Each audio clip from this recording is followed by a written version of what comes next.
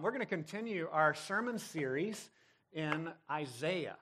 Through Advent, we've been looking at the prophecies of this Old Testament book of Isaiah. So if you have a Bible, go ahead and open up your Bibles to Isaiah chapter 9.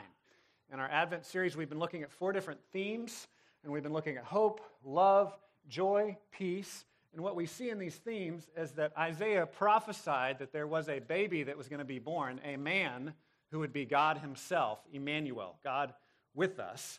And he has come to us in Jesus. And so the prophecies are in Isaiah. We celebrate the coming at Christmas time. This week we'll be celebrating the Advent, the coming. Advent means the arrival, the coming of something important. The Advent, the coming of peace in Jesus. So it's Isaiah chapter 9. We'll be looking at verses 1 through 7. And if you don't have a Bible, we've got Bibles that are under the chairs. We'd love for you to have a Bible of your own. You can grab that to follow along with us this morning. We'll be on page 573 in that black Bible. If you want to grab one of those, page 573, Isaiah chapter 9. Isaiah, almost every week we've looked at it, has this promise that we see fulfilled in Jesus, and it's answering something that came in the chapter before. So I encourage you, as we've been studying Isaiah, I encourage you to go back and read the broader context. We've been seeing a lot of prophecies of judgment in the book, and then we have these prophecies of hope. And those often go together. We understand the gospel in that context.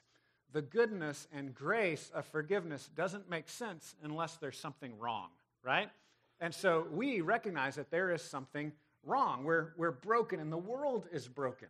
We recognize there's something broken in our own hearts, and we also see that there's just brokenness in the world, and we need a Savior. We need a rescuer. We're living in turmoil. We're living in anxiety, in worry, and we need peace. We need peace that can only come from the outside, and that's what we celebrate in Jesus. So Isaiah chapter 8 prophesies gloom and darkness and distress, and then Isaiah 9 says, but there is peace that is coming. There is light that will dawn and break into this darkness. Let's read Isaiah 9, verses 1 through 7. But there will be no gloom for her who was in anguish. In the former time he brought into contempt the land of Zebulun and the land of Naphtali. So these are northern areas. You might say counties, areas of Israel, right? And they'd been through a lot of hard times. And later on, that same region, also Galilee, is where Jesus sets up shop for his ministry in the New Testament. So this prophecy ties in with that. It's tied in Matthew 4 saying, okay, things are going to happen in this hard, beat-up part of Israel, okay? So Zebulun and Naphtali, it says, but in the latter time he has made glorious the way of the sea, the land beyond the Jordan, Galilee of the nations. The people who walked in darkness have seen a great light. Those who dwelt in a land of deep darkness, on them has light shone. You've multiplied the nation. You have increased its joy. They rejoice before you as with joy at the harvest, as they are glad when they divide the spoil. For the yoke of his burden and the staff for his shoulder, the rod of his oppressor, you have broken as on the day of Midian. For every boot of the tramping warrior in battle tumult and every garment rolled in blood will be burned as fuel for the fire. For to us a child is born, to us a son is given. And the government shall be upon his shoulder, and his name shall be called Wonderful Counselor, Mighty God, Everlasting Father, Prince of Peace. Of the increase of his government and of peace there will be no end. On the throne of David and over his kingdom, to establish it and to uphold it with justice and with righteousness from this time forth and forevermore. The zeal of the Lord of hosts will do this. The zeal of the Lord of hosts will do this. We believe that when we study the Scriptures, we're studying the Word of God, that the Scriptures speak with the authority and relevance of Jesus himself. And so now I want to pray and ask that the Holy Spirit would help us to hear from Jesus and hear what he has to say to us from his words. Let's pray. God, thank you for your word. We pray that you would teach us from it. We need help. We live in a broken world. We live with anxiety. We live in tumultuous times. We live in difficulty and pain. God, we're hurting, and so we ask for your peace. We pray that your Spirit would meet us and help us to see how you come to us in your word, through your word. We pray in Jesus' name. Amen. Well, as we move through this passage that prophesies, again, ultimately Jesus as the answer to all of our problems, and that he's going to bring peace to us, the first thing that we want to recognize as we move through the passage in order is that peace comes in the gloom. Gloom is kind of an unusual word. We don't use it all the time. We've said as we've been going through Isaiah, when you have poetic language in the Hebrew style, they tend to repeat themselves. So if you are reading Hebrew poetry, you're reading the Psalms, you're reading Old Testament prophets, and you come upon a phrase you're not sure about, generally if you read the next phrase, then it'll kind of give you another way of saying it. So here we have gloom, and then we have the repeated phrase of darkness, right?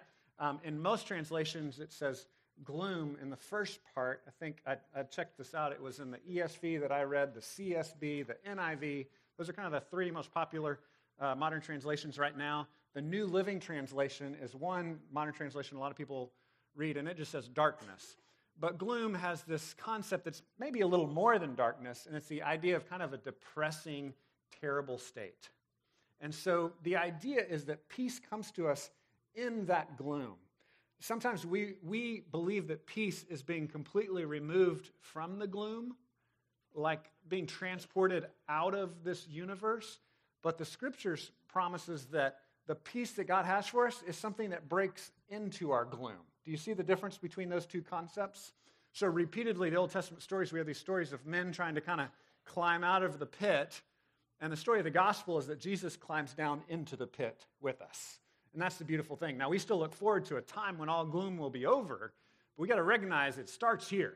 It starts with the gloom. It starts with this depressing state of affairs, this broken world that we live in, the junk that we deal with every day. It may be cancer or divorce or just strained relationships. It may be depression. It may be just dreary weather, right? We have some dreary weather today, which is Texans, we're kind of spoiled by a lot of sun all year long, and then when we have dreary weather, we think the world is ending sometimes. But he comes to us in our gloom. He comes to us in the gloom, and that's where we begin to understand peace. There's a beautiful saying that is used in our recovery ministry. Celebrate Recovery is a Monday night ministry that I would highly recommend to you. They help us through just basic Christian discipleship, understanding the gospel, to deal with any hurts, habits, or hang-ups that we feel stuck with. So I highly recommend that to you. It's not like rocket science. It's basically the same thing we do in all of our small groups, but it's just a little more focused on dealing with the hurts, habits, and hang-ups that we have. And they have this saying that is, God never wastes a hurt. God never wastes a hurt. And so on the one hand, I want to be very cautious because the Scripture is clear in Romans chapter 13, I believe it is, 13 or 14, where he says that we are to rejoice with those who rejoice and weep with those who weep, right? And so as Christians, we want to make sure that we don't kind of jump into a theology lesson when someone is in a gloomy state. Do you understand what I'm saying? Christians are terrible about this, like, my life is terrible. Oh, it's okay. God will make everything, and we just kind of jump off into some Sunday school lesson. We are to rejoice with those who rejoice, and we are to weep with those who weep. So we have to meet people emotionally where they are. And when you're in the gloom, you need to cry with your friend who's also in the gloom. You don't need to just quickly jump to a Sunday school lesson, okay? So I said that part. Now, but God can do things in your gloom. Okay, now I'm going to give you the Sunday school lesson. God can do something beyond that gloom. God can even use the gloom that you've gone through to help other people. That's one of the weirdest, craziest things about how God has wired the universe. And we don't like it when we're in the middle of the gloom, right? I got really sick on Wednesday. When I'm in the midst of suffering and I'm in the midst of pain, I don't say, oh, God, this is glorious and thank you for it, because I know you're going to do great things, right? I mean, sometimes I do, but usually I'm just like, God, please take this cup from me, right? Please take this suffering from me. I don't want this. Please help me get out of this as soon as possible. So we don't pray for more suffering, but we should pray that God would meet us in the suffering and that God would give us his supernatural peace in the suffering and in the gloom that we're going through. So the text here says in Isaiah 9:1, there will be no gloom for her who was in anguish. There will be no gloom for her who was in anguish. When you see the but, that is a contrast word that tells us he's talking about something he just said in the previous sentence. So let's back up, if you have your Bible still open, and look at the last sentence of chapter 8. The last sentence of chapter 8, verse 22 says, and they will look to the earth, but behold, distress and darkness, the gloom of anguish, and they will be thrust into thick darkness. So where does this gloom and darkness come from? They're talking about gloom and darkness in chapter 8. Well, if you go back, as I encourage you, go back and read the broader context of Isaiah. In chapter 8, we're told that there are going to be some people who will look to God and seek Him and His Word for answers, and there will be others who will go to fortune tellers, and they will try to speak to the dead, and they'll try to seek spiritual answers in other places. And God says they're only going to find gloom and darkness. It's a very specific warning here. Don't look for spiritual answers in other places, but go to God and seek Him and seek His Word. And that's what Isaiah and that's what God is calling us to as well here. And then He promises, but there will be no gloom for who? For her who was in anguish. In the former time, He brought into contempt the land of Zebulun and the land of Naphtali. Again, just like you, when I first read this, I don't automatically know what this is, but we can look things up in Bible dictionaries or in study Bibles, and we find that this is the area of Israel where all the foreign armies would march through. So there's this part of Israel that was kind of the gateway into Israel, and they just got run over constantly. And so there was some serious gloom and darkness happening when all these foreign invaders would march through. And he says, but in the latter time, He has made glorious the way of the sea, the land beyond the Jordan, Galilee of the nations. The people who walked in darkness have seen a great light. Those who dwelt in a land of deep darkness, on them light has shone. In the New Testament, Matthew 4 says, this is fulfilled in that this town, this Zebulun, Naphtali, Galilee, again, this little section of the country of Israel that had been run over by foreign invader after foreign invader after foreign invader, light is going to start breaking through there because that's where Jesus sets up shop. That's where Jesus sets up His ministry.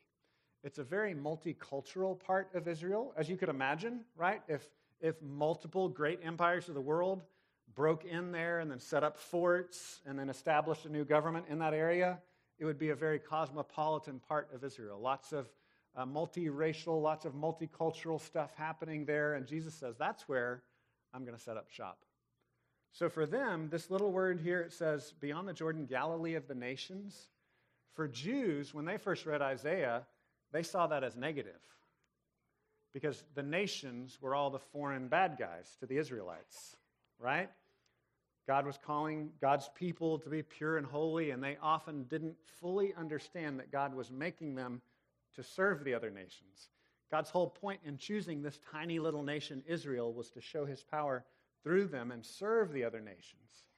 And so they didn't fully get this until the spread of the gospel through the Christian church in the New Testament. We see this in Acts, where the apostles start then quoting the Psalms and quoting the Old Testament and saying, oh, now we get it. God wanted to save the whole world, not just us. We are to serve the rest of the world. So here, this is kind of a negative. This is almost like a racial slur. They're saying Galilee of the nations, right? Where all the pagans, all the heathens are, because all these foreign invaders tromped through there. So it's this gloomy, bad, multicultural place. Yuck. And then Jesus sets up His shop there and begins to reach the nations, begins to reach all peoples of the world through this section of Israel. So God will come into the gloom.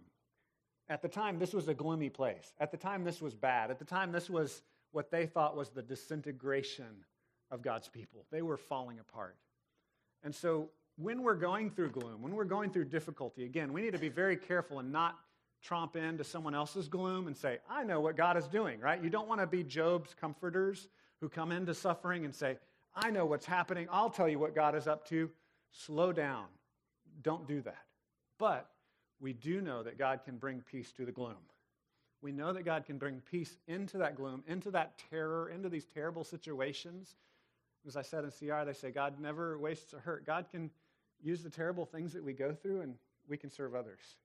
Now, most of the terrible things that have happened in my life where I can see God using those, it's usually years later. So it usually takes some time. It usually takes some healing. It usually takes some distance. I think it's perfectly fine, like I said, in the midst of your gloom, to say, God, just help me. Just help me get out of this. There's a model prayer that Jesus gave when He was going to the cross, and He said, Father, if there's any other way, take this cup from me. But not my will, your will be done. And that's the tension we live in. And sometimes we pray a little more of the take this cup from me, right? But we also should be praying, but God, not my will, your will be done. I know, I trust you can do something, so God, please bring me your peace in the midst of this gloom. So here's an example of how God does that. He brings peace into a gloomy situation, into a dark, broken situation, and light begins to break through. I grabbed a picture here of a light breaking into a dark room. Can you remember sometime when you were stumbling around in the dark trying to find your way? It's kind of a weird time in history because most of us carry phones with flashlights on them now. So it's kind of interesting. I can remember most of my adult life not having a flashlight with me. And you would often wander into dark rooms and not be able to see your way around. We often go through darkness where we don't have a light. We don't have a flashlight. We don't have something handy to show us what's happening. And we're told here that what God is doing is like light breaking into that darkness. So I just want to speak to those of you that are going through really acute suffering right now, going through something really difficult, and you don't know why, and you don't feel like it's okay, and it all just seems really, really negative. It's just really gloomy. It's really horrible. And I just want to say, just call out to God and say, God, will you meet me here? Because I see in the Bible that you're this kind of God that shows up in terrible places. You're not the God that waits for me to climb out of the pit, but you're the God that comes down into the pit with me. And so, God, will you meet me here?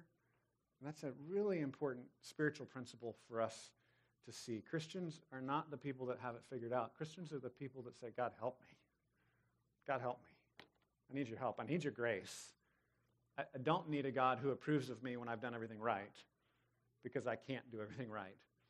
I need a God who gives me grace, who gives me forgiveness. Jesus talked about this principle in the Gospels. He would often hang out with the non-religious people, and the religious people were really bothered by that, because the religious people of Jesus' day thought that God only approved of those who did everything right. And Jesus would come in and preach sermons like the Sermon on the Mount, where he said, none of you actually do everything that's right. That's kind of one of the main points of the Sermon on the Mount. And so the religious people would get frustrated with Jesus, and they would wrestle with him. And there's this one point where they're frustrated with him for eating with tax collectors and sinners. He was hanging out with the rough people of his day. Jesus heard that they were upset, and he said this, those who are well have no need for a doctor. Only those who are sick need a doctor. It's a really important spiritual principle. If you think everything's okay, then you don't need God, do you? You've got life figured out. If everything is fine, you don't need God and you won't see God. The point is not that you really don't need God, but the point is that sometimes gloom and suffering and difficulty helps you to see your need of God. So the scripture comes in and it says, you know what, your divorce is just a symbol of a greater problem that exists. Your cancer is just a symbol of a greater problem that exists. Your sickness, your depression, your addiction, it's a symbol of a greater, there's a more significant problem that's out there. And Jesus' point is that the ultimate problem is our separation from God. That's really the ultimate problem that he pointed back to again and again. And so, of course, we want God to heal our circumstantial difficulty. Of course, we want him to fix the gloom that we're in right now physically. But there's an ultimate gloom that I don't want you to miss here. There's an ultimate gloom of, apart from what Jesus has done, we're separated from God. That's just a really important spiritual principle to recognize. So just for those of you that feel like you've got life figured out, I want to appeal to you that we're all spiritually needy and that we serve a God who comes to us in our gloom. No human being ever climbed out of the gloom on his own, but we have a God who came down into the gloom, who met us there, who brings us peace in the gloom. The next thing that we see is that peace comes with joy. Peace comes with joy. Look at this at verse 3 through 5. He uses a few different ways of explaining what joy is like, how we experience it. Last week was Joy Week, our theme of joy. And in that, I reminded you that joy is an actual expression of happiness. And there's a Sunday school answer that's taught to us sometimes that because Christian joy is different than earthly joy, that means that Christian joy is invisible and happiness is expressed. Like sometimes we just get that stuff all mixed up. No, joy is a real expression of happiness. Joy and happy are the same word in the Bible, just to clarify that. I mean, they mean the same thing. There's two different words, but they mean the same thing in the Bible. They're an outward expression of things are good. I'm smiling. I'm laughing. I'm praising God. And that can, for Christians, what makes it weird for Christians is that can come in the midst of our pain and our difficulty. So Christian joy does have this non-circumstantial component to it, where everything can be broken and you can supernaturally rejoice in God anyway. But it's not it's not like an invisible, deep, my old pastor used to say, I've got the joy deep, deep, deep down, right? Like it's so deep spiritually, no one can see it. Well, that's not really joy. If no one can see it at all, it's not really joy, right? So Christian joy, it can kind of coincide. You can be sad and then happy. You can be grieving and then joyful. And so it can kind of coincide, and there can be a tension back and forth, but it's real. You celebrate it. He's going to give some ways that people do this in regular life. He says in verse 3, you have multiplied the nation. You have increased its joy. They rejoice before you as with joy at the harvest. Okay, so let me translate that. Most of us are not farmers. We have one farming family, I think, here today. Most of us are not farmers, so harvest means going to the grocery store. I'll translate that, okay? So we rejoice just like when our pantry is full. You ever do this thing where you just walk into the kitchen and you're kind of like bored, and then you open up and your favorite thing is there, and you're like, woohoo, I'm happy now, right? So we rejoice just like going to the grocery store or finding a well-stocked pantry or coming home to your favorite meal, smelling that, and you're happy, right? It physically affects you. And then he gives another picture here, as they are glad when they divide the spoil. Okay, so this is an army metaphor. A lot of you are soldiers, but you usually don't get to divide the spoil after a battle, right? This was more of an ancient practice. So again, modern translation would be something more like the spoil would be the stuff you won in a battle. It'd be like just having stuff. So in a consumer society, it would be like going to Target and buying something new. So you rejoice just like when you get something new. Doesn't it make you happy when you get a new gadget or a new toy or a new piece of clothing or something exciting? When we buy stuff, it makes us happy. You're Christians. I know you think you're not supposed to be happy when you buy stuff, but that's a normal human thing, okay? It's all right. He's saying this is what spiritual joy is like. It's not exactly the same thing, but it's like this. Let me say it this way. Just like our pain and death and our circumstantial struggles point us to the bigger problem of separation from God and our own sin, these little joys paint a picture, point us to a bigger joy of being with God himself. God's always saying, the little joys in life are great, enjoy them, but glorify me with them. Recognize that the great meal points to me as the one who really satisfies you. So he's saying our joy is like these things, like getting stuff, like having food. And then he goes on in verse 4, it's like being free. Look at verse 4. For the yoke of his burden and the staff of his shoulder, the rod of his oppressor. All three of those phrases are kind of bang, bang, bang in a row. The Hebrew thing where they line up different ways of saying the same thing. These are all different symbols of being ruled over by someone else. A yoke would be like the stocks, like when you're chained to this wooden bar, right? And then they would have a rod, they would have a staff of, it says an oppressor, or of this warrior, right? He's talking about people who are beating up on you, the staff for his shoulder, getting whacked on the shoulder, the rod of his oppressor. This is like being a prisoner of war. And he's saying that's going to be broken. How's it going to be broken? The end of verse 4, you've broken as on the day of Midian. As on the day of Midian. Again, I'm kind of a regular person like you in a lot of ways. I may know more of the Bible than you do, but when I read Midian the first time, I'm like, what is he talking about? We looked that up in a Bible dictionary. You look it up in a study Bible, and you find he's referencing to the stories in Judges of Gideon. The Midianites were oppressing the Israelites, and God comes in the book of Judges, and he says, Gideon, I'm going to use you, one of the wimpiest people in Israel, and I'm going to use you to be a hero and save Israel. How did he do that? Well, here the reference is not so much about how terrible and wimpy Gideon is, but there's a specific thing, I think, that God did with Gideon that's important for us to remember. Gideon rounded up 30,000 soldiers to fight the 100,000 Midianites. And you would say, that's not great odds, but that's better than nothing, right? Maybe they could do it. They're outnumbered 3-1. God comes into Gideon and he says, no, you have too many men. 30,000 to 100,000. If you win that battle, they're just going to say, those guys were studs. They beat them. He's like, and I don't want that. I want them to know that it was the God of the universe that saved you. So he whittled them down, and Gideon ended up with 300 men. God says, that's the kind of army I want you to take to fight 100,000 men. That's the way he wants to break the oppression. He wants to do it in this supernatural, unbelievable way so that when the world watches, they say, it had to be God. It couldn't be you in your own strength. So again, this is kind of more bad news, but one of the ways that peace comes with joy is God's going to do things in your life in a supernatural way. And that frustrates me, right? I want to do things in a Dave way. I want to solve things with my strength. I want the story to be about how awesome I am. And God says, no, I'm going to pare down your strength. I'm going to put you on the ropes. We're going to make this a cliffhanger. I'm going to put you in a situation where you don't think you can win. I'm going to put you in a situation where you think, God, this is not how the story is supposed to go. Then you're going to call out to me, and then I'm going to rescue you, and then people will say, look at what God did. I want you to see that. I know I don't know the specific difficulty that you're going through, whatever it may be. I don't know half of you in this room. But I know that none of us wants to find salvation that way, right? We want to save ourselves. God says, no, I'm going to save you this way. And that's going to lead to real joy. Again, we have joy when we go to the grocery store and get food. That's great. We can celebrate that. We have joy when we buy stuff.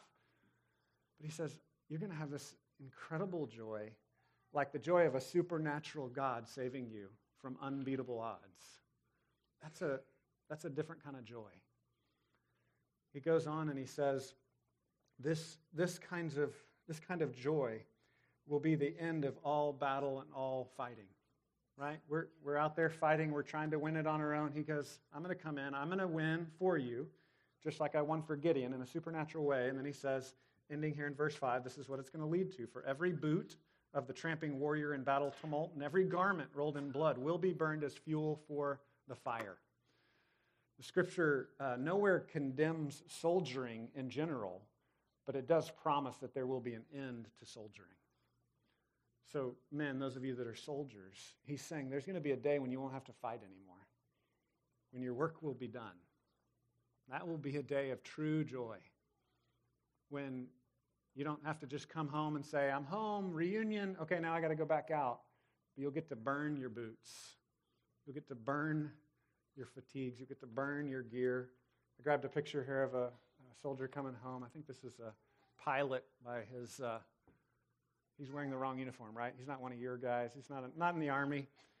But I picked the picture because I love the picture of him stooping down to kiss his baby. One of my favorite things for those of you that are in the Army are seeing your reuniting pictures, right? When you come home from deployment, get to hug your kids, get to kiss your wife. It's a beautiful picture. But again, it's just a temporary picture, right? Because you come home, you hug your family, and then you got to go back out again. And he's promising here that there's going to be a day where you just get to kiss your family. And there's no more going back out. That it's finished. There's no more war. And that's a day to celebrate. This peace comes with real joy. Theologians talk about this concept called already, not yet. There's a sense in that we are already there. We're already there because the ultimate problem in the universe is finished. It's done. Our separation from God is the real problem.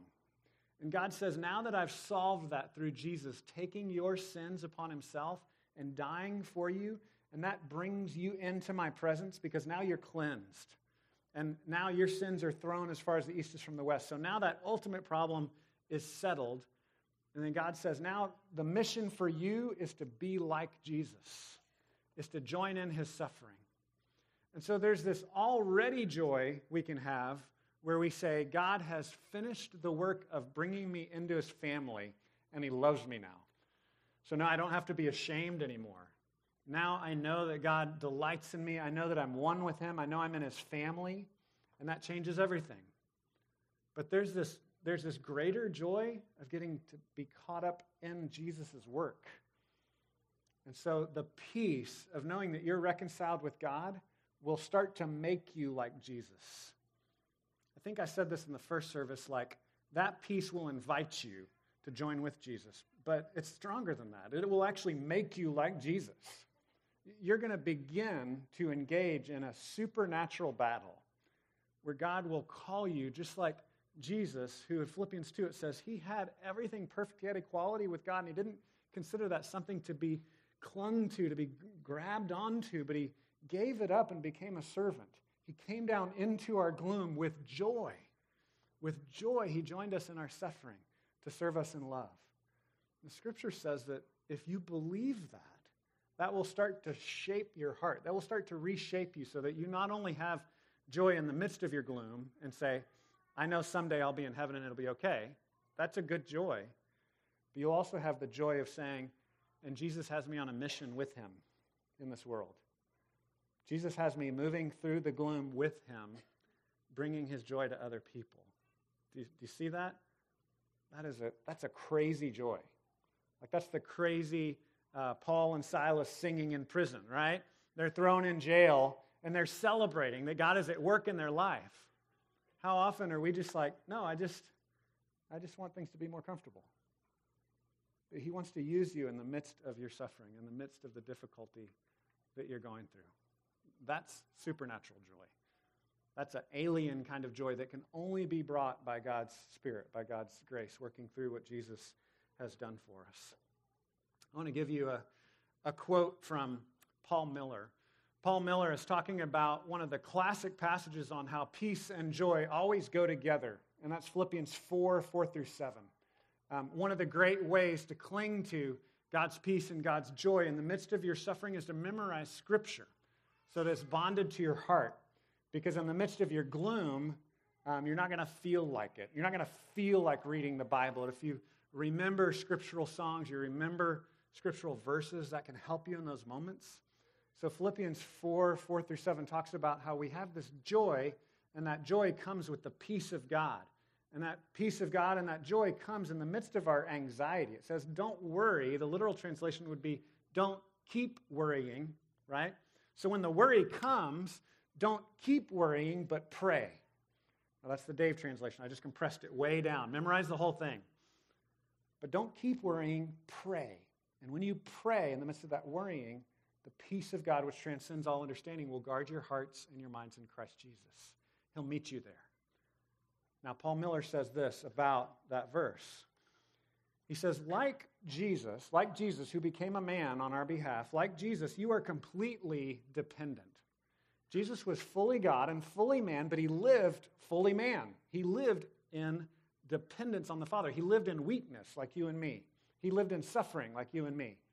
So Paul says, like Jesus, you are completely dependent. You needed God 10 minutes ago. You need him now. You get that? You don't stop needing him because you came to church or because you did something spiritual. You need him every moment, just like Jesus did.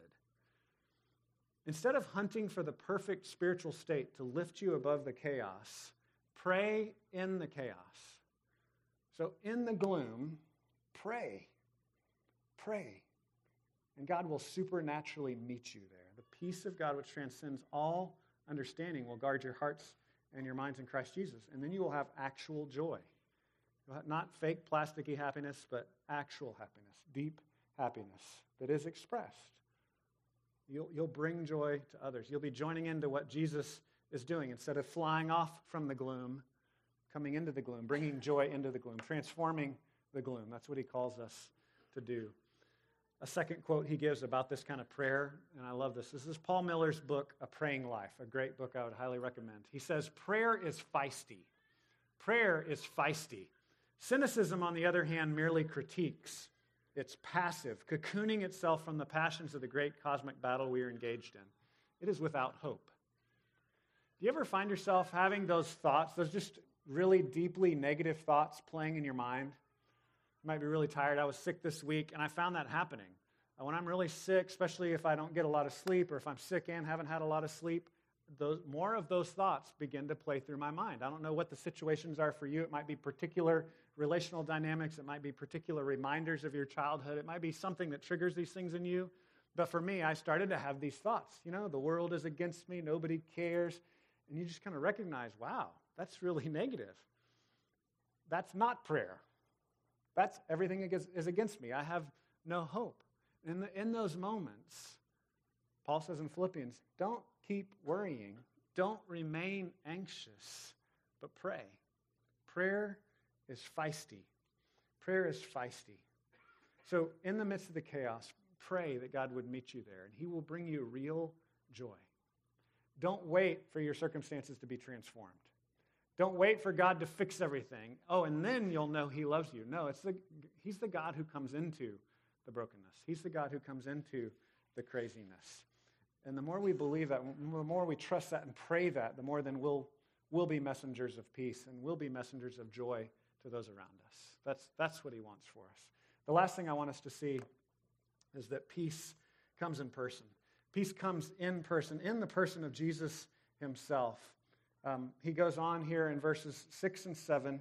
Verse 6, he says, "For to us a child is born, to us a son is given." You've probably heard this one quoted many times at Christmas time. This is also picking up a theme that Isaiah talked about back in Isaiah 7. So in Isaiah 7, he promises that there is a sign of a child that will come, and that is a child being born to a virgin woman. And so we talk about the Virgin Mary giving birth to Jesus as a fulfillment of that prophecy. And scholars differ on what that means in chapter 7. So just to kind of throw that out for you if you read more and get a little confused, there's kind of three ways to take it. One is just not believing it, so we're not going to take that view, right? And then there's two believing views. One is that there was a near fulfillment in a child that came and kind of fulfilled that but didn't fully fulfill it, leaving them waiting for the fuller fulfillment in Jesus. And that's a pretty normal pattern. And then there's another one that's like, nope, that first kid couldn't have fulfilled it. It had to be Jesus. We're waiting for him. Either way, we would see, and the scriptures, the New Testament makes it very clear, ultimately, Isaiah 7 and Isaiah 9 is fulfilled in Jesus. He's the one we've been waiting for. So it may or may not have been partially fulfilled in Isaiah's son. I just want to say his name. It's Maher Shalal Hashbaz. Anyone named their child that? It's a great name. I just wanted to say it out loud. So Isaiah had a son, and there were some partial fulfillments that we might see there. But either way, whether it really had much to do with him or not, everybody's waiting for the full fulfillment. We're all waiting for this child to come who fulfills all these other characteristics. Look at these other characteristics that we see here in Isaiah 9, 6, and 7. This son is given, and the government shall be upon his shoulder. Okay, so he's going to be a ruler, a king. He goes on and he says, and his name shall be called Wonderful Counselor. What does that mean? That goes back to a council word we saw a couple of weeks ago that is battle strategy. So it'll be like, he's the best soldier in the world. He'll be able to conquer all the forces of evil that will ever oppose him, right? The greatest general ever. He'll be called Mighty God, it says. Everlasting Father, Prince of Peace. So when we see these descriptions of this child, we know it's not Isaiah's son, right? We know it's not a partial fulfillment of that day. We know that we're still longing for this man who is also God.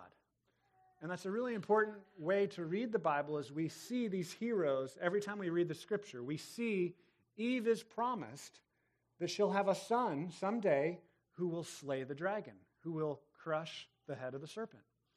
And every Bible story after that promise, we're waiting for that son to come. And we get more and more promises about the son. And these promises show us that he's not just going to be a human, but he's also going to be God himself, coming in person to us. Verse 7 says, of the increase of his government and of peace, there will be no end. It'll just keep overflowing, right?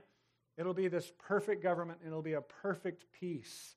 It won't just be a temporary peace. It won't just be, oh, we've settled things for a little while, and now we're going back to war. But it'll be a forever overflowing peace and government. And it says, on the throne of David and over his kingdom to establish and uphold it. So this is being spoken in the time of Ahaz, a descendant of David. So a king in the line of King David who was a bad king. And he's saying, yeah, we've had some bad kings in the line of David, but there will finally be a descendant of David. The New Testament makes very clear that Jesus was in the line of David, both through Joseph and Mary's side. There will be a king descended from David who will reign, who will actually be a good king. We're still waiting for a good king. None of us have had a good king yet, and Jesus is the good king. He will establish it, uphold it with justice and with righteousness from this time forth and forevermore. The zeal of the Lord of hosts will do this. The zeal of the Lord of hosts will do this. His zeal. Another way to translate zeal would be jealousy. There's a good jealousy and a bad jealousy. There's a like, we're crazy for our boyfriend or girlfriend kind of jealousy that's out of control and kind of weird. But there's an appropriate jealousy where you have a strong desire for something that belongs to you. And repeatedly, we're told that God has that kind of holy and proper jealousy, that we belong to him, and in his zeal and his jealousy for us, he is going to come after us. He's going to reclaim what is his. And we're promised here that the zeal of the Lord will accomplish this future that we're looking for. And so this is really helpful to recognize that we're going to mess it up again and again. We're going to keep blowing this. And I just want to encourage you, because this encourages me on a day when I've blown it, and then on the next day when I've blown it again, and then on that day after that when I've blown it one more time, that it's the zeal of the Lord that will accomplish this. It's not my perfect record that will accomplish this. It's a God who is for me. It's a God who took my place on the cross. It's a God who accomplishes this by his power, for his glory. And so that's the promise that we have here. It's Christmas time, and we all celebrate in different ways. Some people don't even celebrate the holiday, but even people that don't celebrate this holiday all love to get presents, right? And if you're not a holiday person, you love getting a gift. And there's this cliche I've heard many times at Christmas time, that we want to make sure we don't miss the ultimate gift. Cliches can sometimes be frustrating, right? A cliche is kind of an overused concept, but that doesn't mean they're not true. Sometimes cliches are true, and so I don't want you to miss this and leave an unwrapped present, so to speak, under the Christmas tree. The ultimate gift of Christmas time is Jesus himself. And so when people celebrate with gift giving and all that, those are symbols. Those are temporary joys. Those are fun things. We can celebrate. We can enjoy those, but don't miss the ultimate gift of God himself. Don't miss that that's the real gift. Don't miss that your real problem is separation from him, and the real solution is Jesus himself, meeting you and meeting me in our gloom. I just want to call you to not miss that gift, that ultimate gift, the person of God himself. Peace and joy and salvation are not abstract philosophical terms, but they're a person. They're a person who wants to be involved in your life, a person who comes to us in Jesus. Don't miss that. Come to him, believe in him, trust in him.